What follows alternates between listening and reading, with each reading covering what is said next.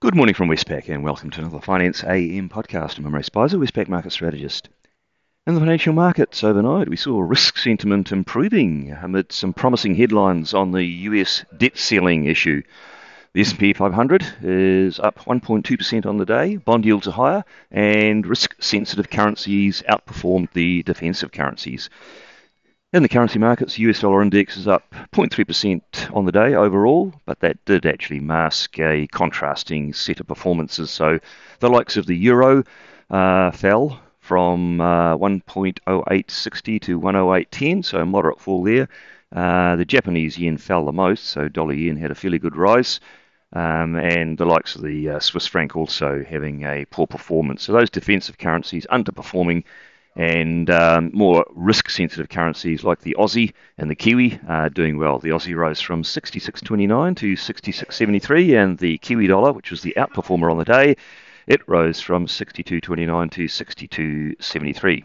And the Aussie Kiwi cross fell further from 106.60 to 106.31. In the interest rate markets, US 2-year Treasury yields rose from 4.06 to 4.17%, the 10-year yield up from 3.51 to 3.59%.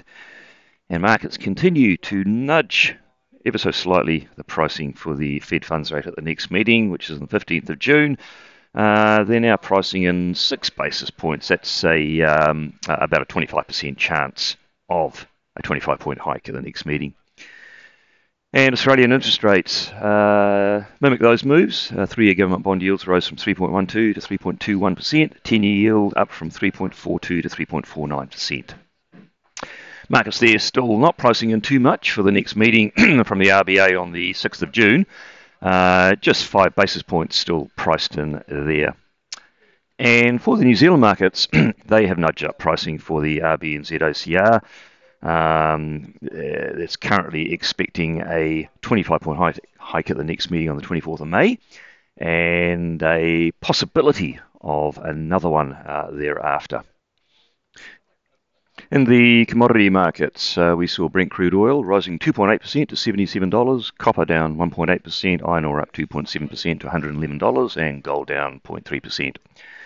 Now, the main bit of news overnight was the set of comments from US President Biden, which were positive regarding the debt limit. He said he had a productive meeting on the debt limit with Speaker McCarthy and congressional leaders on Tuesday. He said he's confident a deal will be reached, and he and congressional leaders do not expect there to be a debt default. So those are all positive comments, and I think they lifted the spirits of asset markets.